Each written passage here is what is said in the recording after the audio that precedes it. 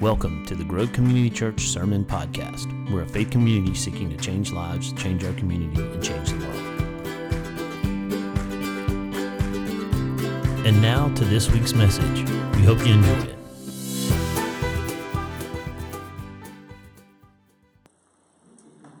When we were little, my brother and I, my older brother and I, we like to pick on each other.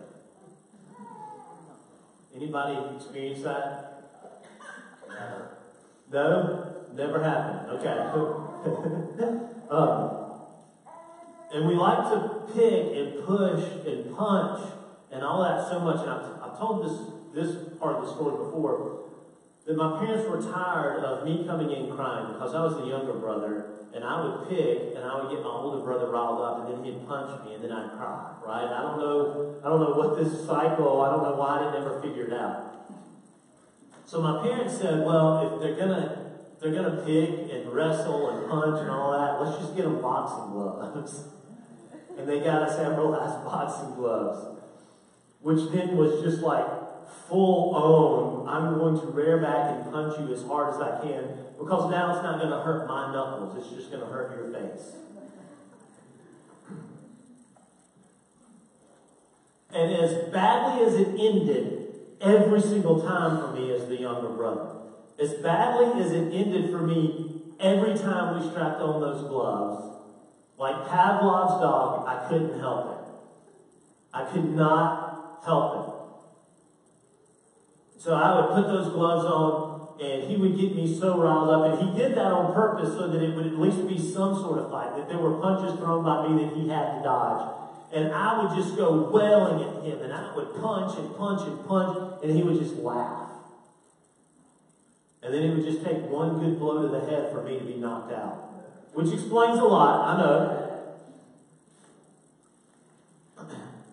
We ended up having to get rid of the boxing gloves. That was a bad idea because I do think I ended up concussed one time.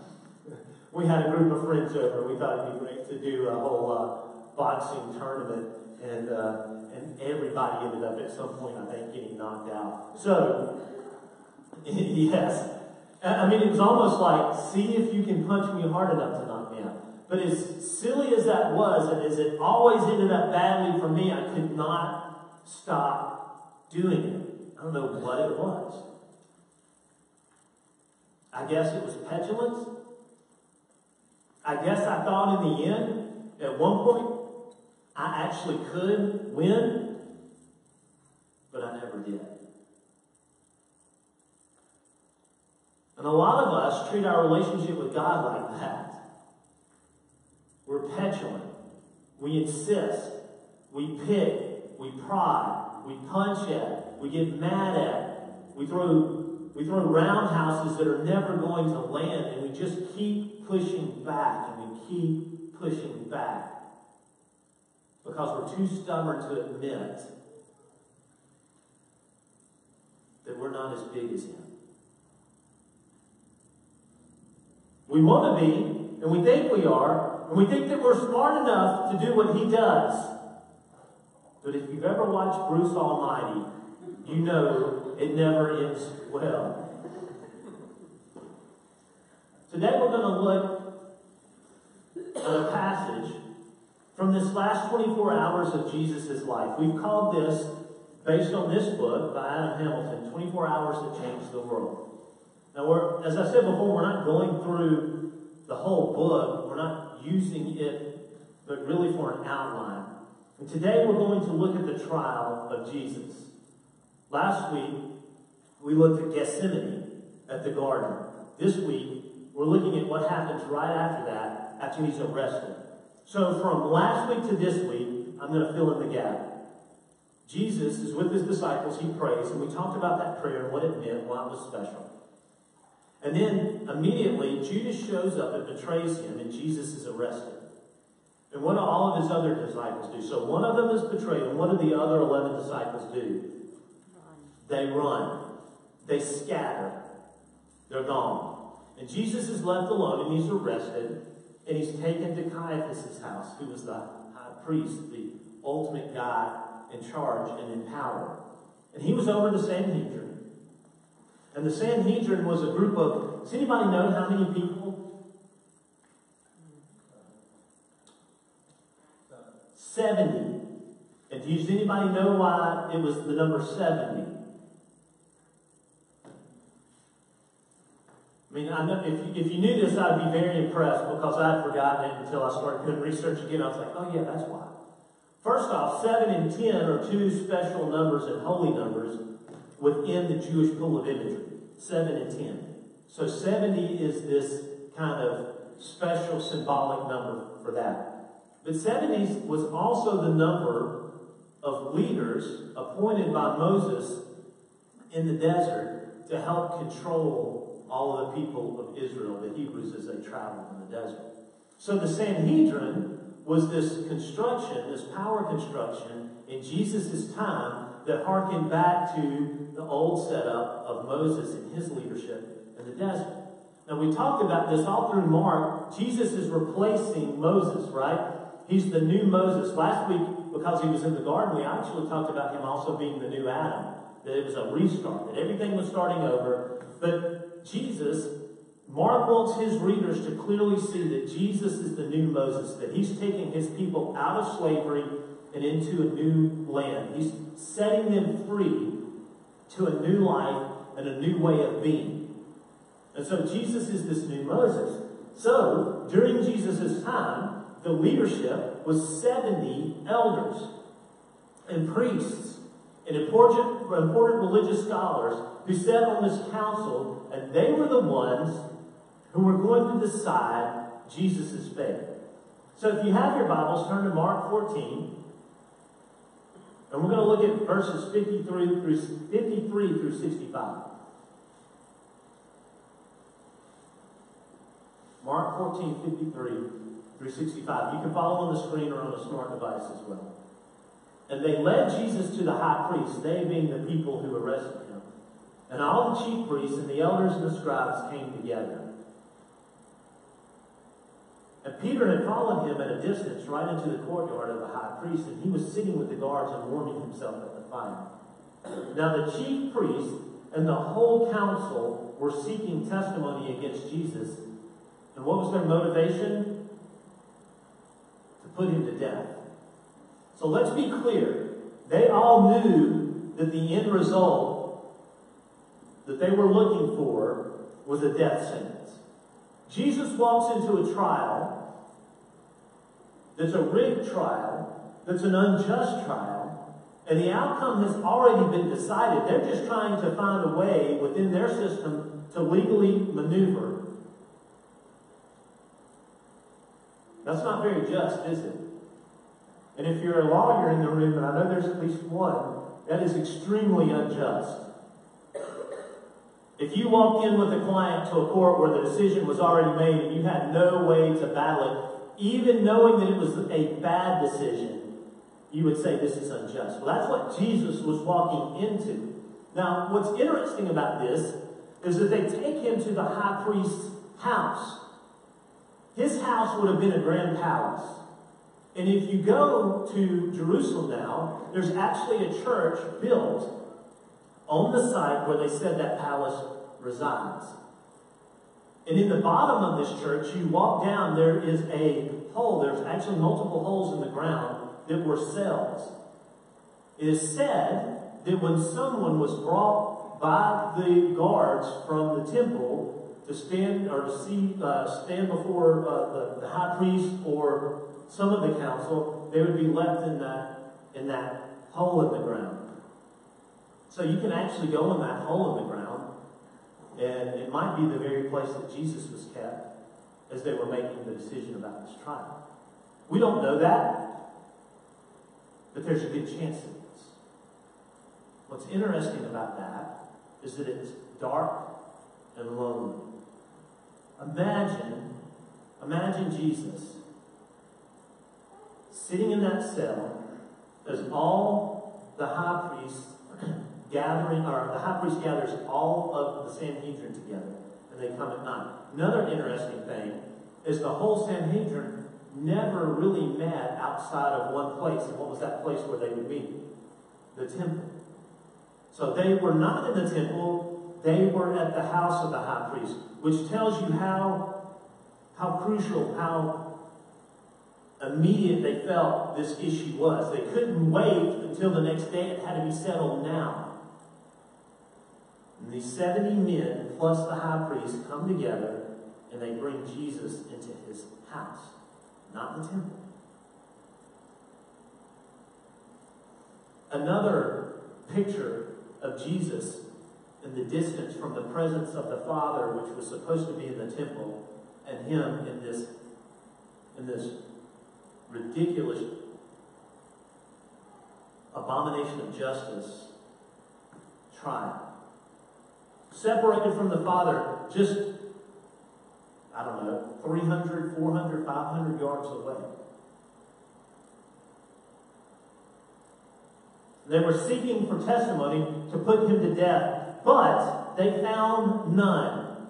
For many bore false witness against him, but their testimony did not agree.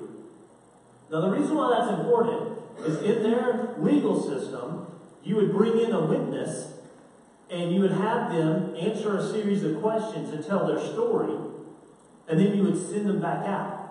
And they would go and they wouldn't know what else was going on. Then they would bring in the next witness and do the same thing.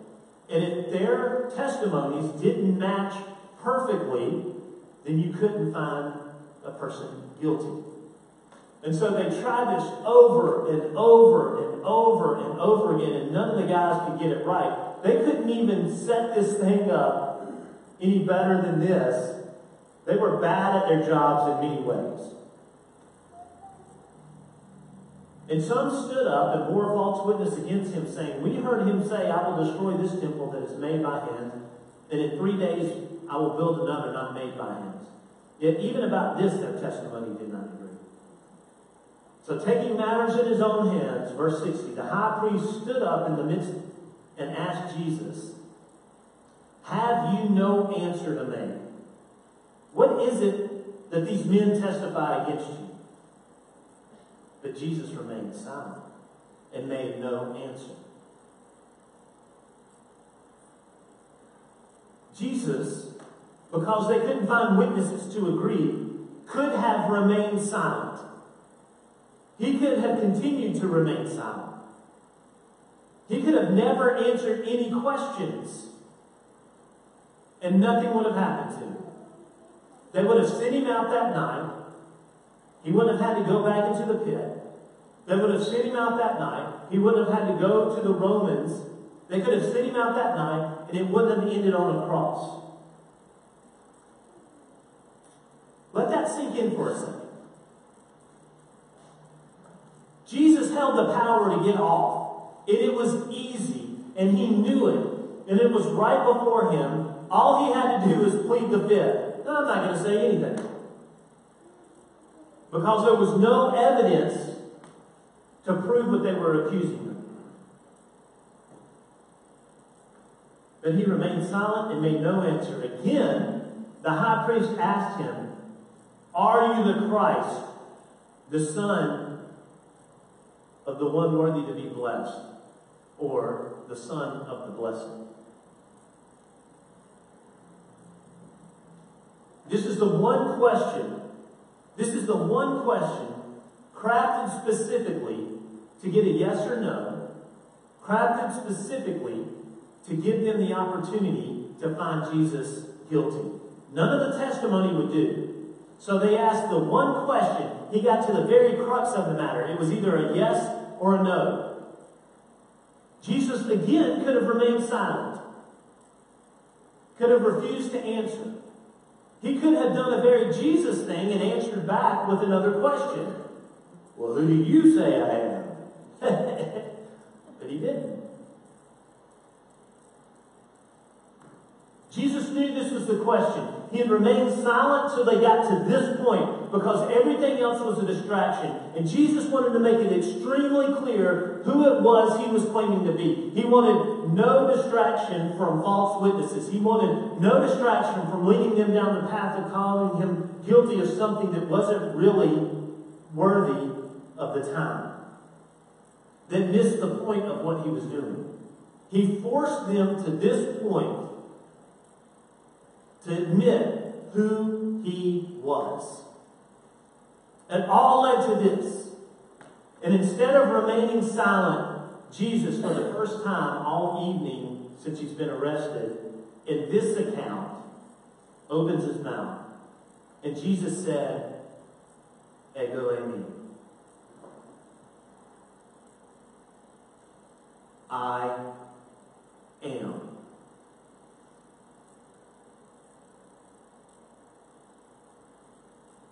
Two words in the Greek. Ego, I. Eimi, the be verb, am. And it's the verb that is the present, the present active, doesn't matter. I just went blank on the third part of it. It's a present active verb, which means it is solid, it is true, and it will always be. The present active, it's ongoing action. I am, and I always will be. I am, and I always will be, no matter what you think about it. I am. Now, what's interesting about that phrase, I am?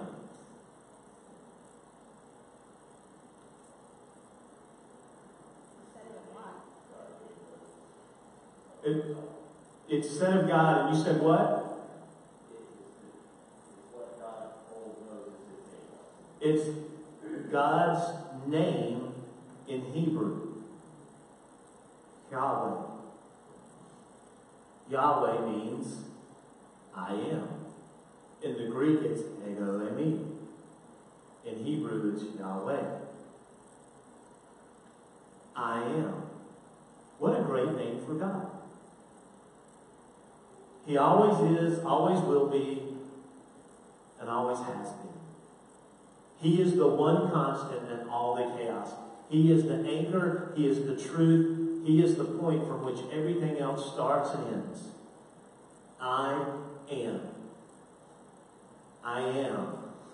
I am everything. I am everywhere. Not in some weird way like, oh, God's that sign or that rock or that car that just went speeding by. I'm not saying that. I'm not an animist. But God is everywhere. There is no place that we go that the I am isn't the I am and will always be the I am and has always been the I am. God is. And so when Jesus answers, he answers, I am. Now there's argument over whether Jesus was making a point that he is God himself or not. Was Jesus saying, I am, to harken back to this name of God? We don't know. The scholars, many say, yes, obviously, that Jesus here is making the point that I am God in the flesh. Others say, no, he's just simply answering the question, but that it lingers out there for the people after to think about.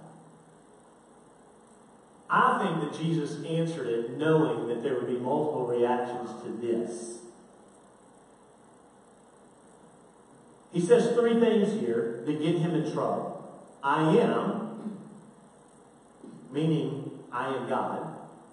Then he quotes two pieces of scripture here. And you will see the Son of Man seated at the right hand of power. Which is a quote from Psalms 110. It's a psalm about the ultimate victory of the Son of God. The Son of David. Jesus is saying, I am God, but I'm also this one that you read about and that you sing about and that you talk about all the time. I'm the one standing in front of you that you go on and on and on about in the synagogues and in the temple. I am that one that you've quoted and you've made other people quote, that you've memorized this scripture. I'm that guy. He quotes a scripture that they would have quoted over and over and over again about this Messiah. And he's saying, I'm that guy. You will see the Son of Man seated at the right hand of power. And in that psalm it goes on to say, and I will trample your enemies and you'll set your feet up on them. Jesus, in a very clear way, is saying, I am God, and I'm going to win, and I'm going to kick my feet up on you. But then he says, and he quotes from Daniel 7, and you will see me coming with the clouds of heaven. And maybe you're curious like I am at the whole quote. This is from Daniel 7, and it's verse 13 and 14. In my vision at night, a vision that Daniel had, Daniel being a prophet at this point, I looked, and there before me was one like the Son of Man, coming with the clouds of heaven. He approached the Ancient of Days, which is God, and he was led into his presence. He was given authority, glory, and sovereign power. All nations and people of every language worshiped him. By the way, that phrase comes up over and over again in Revelation. His dominion is an everlasting dominion that will not pass away, and his kingdom is one that will never be destroyed. Jesus is saying, I am the prophecy of Daniel 7, and yet again, he is quoting a scripture that all of the people, the 70 men in that room, would have known exactly what he was saying and exactly what he meant. He was clearly saying that not only am I the Son of God, as mentioned in Psalm 110, I am the answer to this vision Daniel had, and I have a power and authority that's over you. He's saying this to the most powerful people in his culture. He's in essence saying, I spit on you. I'm better than you. You are lowly and weak compared to me. And he's not saying it like that, is he? Look, if I was Jesus, it would be more like a WWE entrance, right?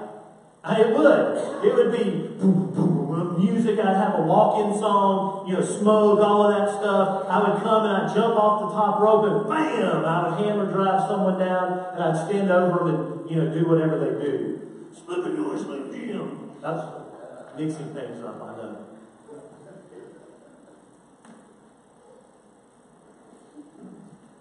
But Jesus, in a way that only Jesus could do, basically says the same thing. He looks at these guys and he says, you know what? I am. Let that sink in. Then he says, not only I am, but I am such that I am going to rule over you. And you're my enemies. And God is going to put you down, and I'm going to prop my feet up on you. And if you miss that not so subtle hint at how powerful I am also the ones coming in the clouds of heaven. And the Father, the Ancient of Days, the one that you say you worship, the one that you have prevented me from going and seeing about 300 yards, 400 yards away in the temple, the one who you have tried to separate me from and tried to distance my ministry from, the one who I am and I am all about, that guy, the one you say you worship, he has shared all his authority with me. The only person in your world, he's saying to these powerful men, that you bow down to has now given me that authority, and you are not bowing down to me. Instead, you are trying to kill me. And the straw that broke the camel's back with this quote from Daniel 7 is the hint that not only that, I will also be your judge.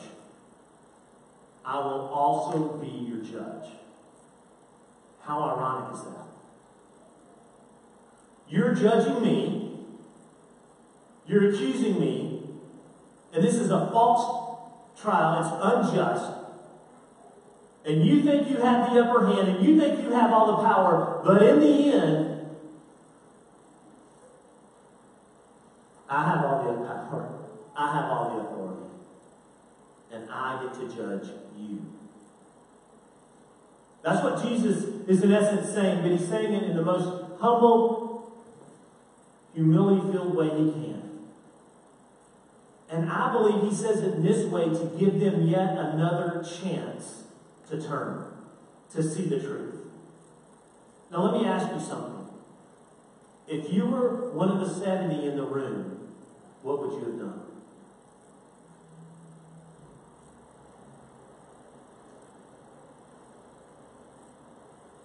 This guy had done miracles in front of you.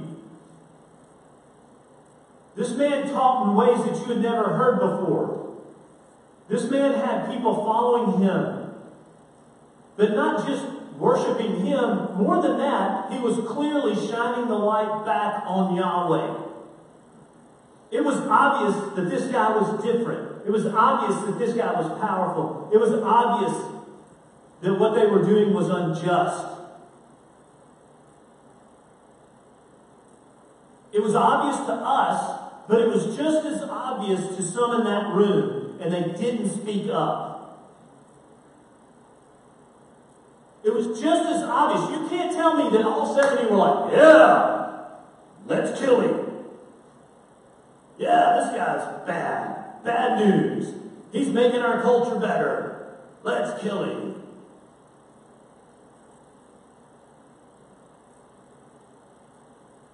There had to be some. We'll never know how many. It could be more than half. But they didn't speak up. Why? Why didn't they stop it?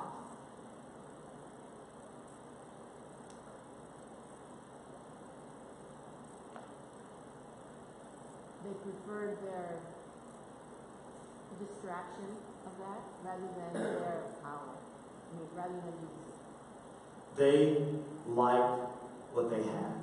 They liked the distractions. They liked the lifestyle. They liked their power. And they didn't want to cede it to anybody, especially this weird wandering preacher. I think that's part of the answer. They didn't want to give up their power. What? Fear. Fear of what? Fear of themselves then being found out, of being revealed to be wrong. Part of that is pride, right? Fear, pride, power. Wow. Humanity doesn't struggle with that anymore, does it?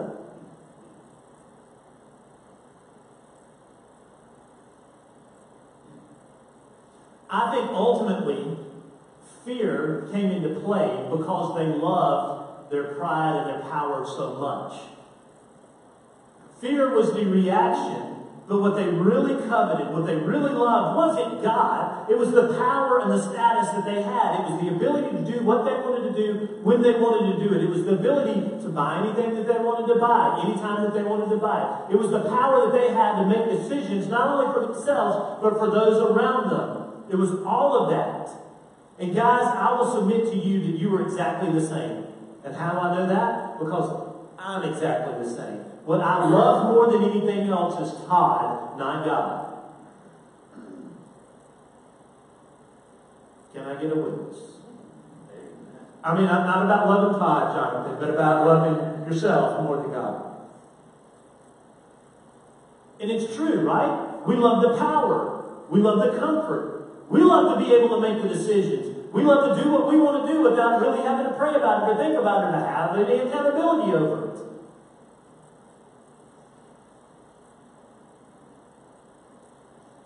And in that way, we are like that 9-year-old Todd flailing at his brother who is just laughing at him. We think we can swing, and we think that our petulance, and we think that our pride is just going to not stand here and take it, is going to overcome. But God always wins out. In the end, the question is, will it be too late? We aren't unlike the Sanhedrin. We don't stand up against the voices in our own head that tell us to do something that we know isn't just or right. And the high priest, hearing this, tears his garments and says, "What further witnesses do we need?" Because, by the way, none of the witnesses were good enough to convict. "You have heard this man's blasphemy. What is your decision?" And they all, 70 of them, condemned him as deserving death. Because they loved their control and their power and their status more than they loved God. And their response to kill Jesus was a response of fear. And I would say we still do the same. What power are you clinging on to? In the decisions of your life, big and small, is Jesus the motivating factor, or is it you? Is it your will be done?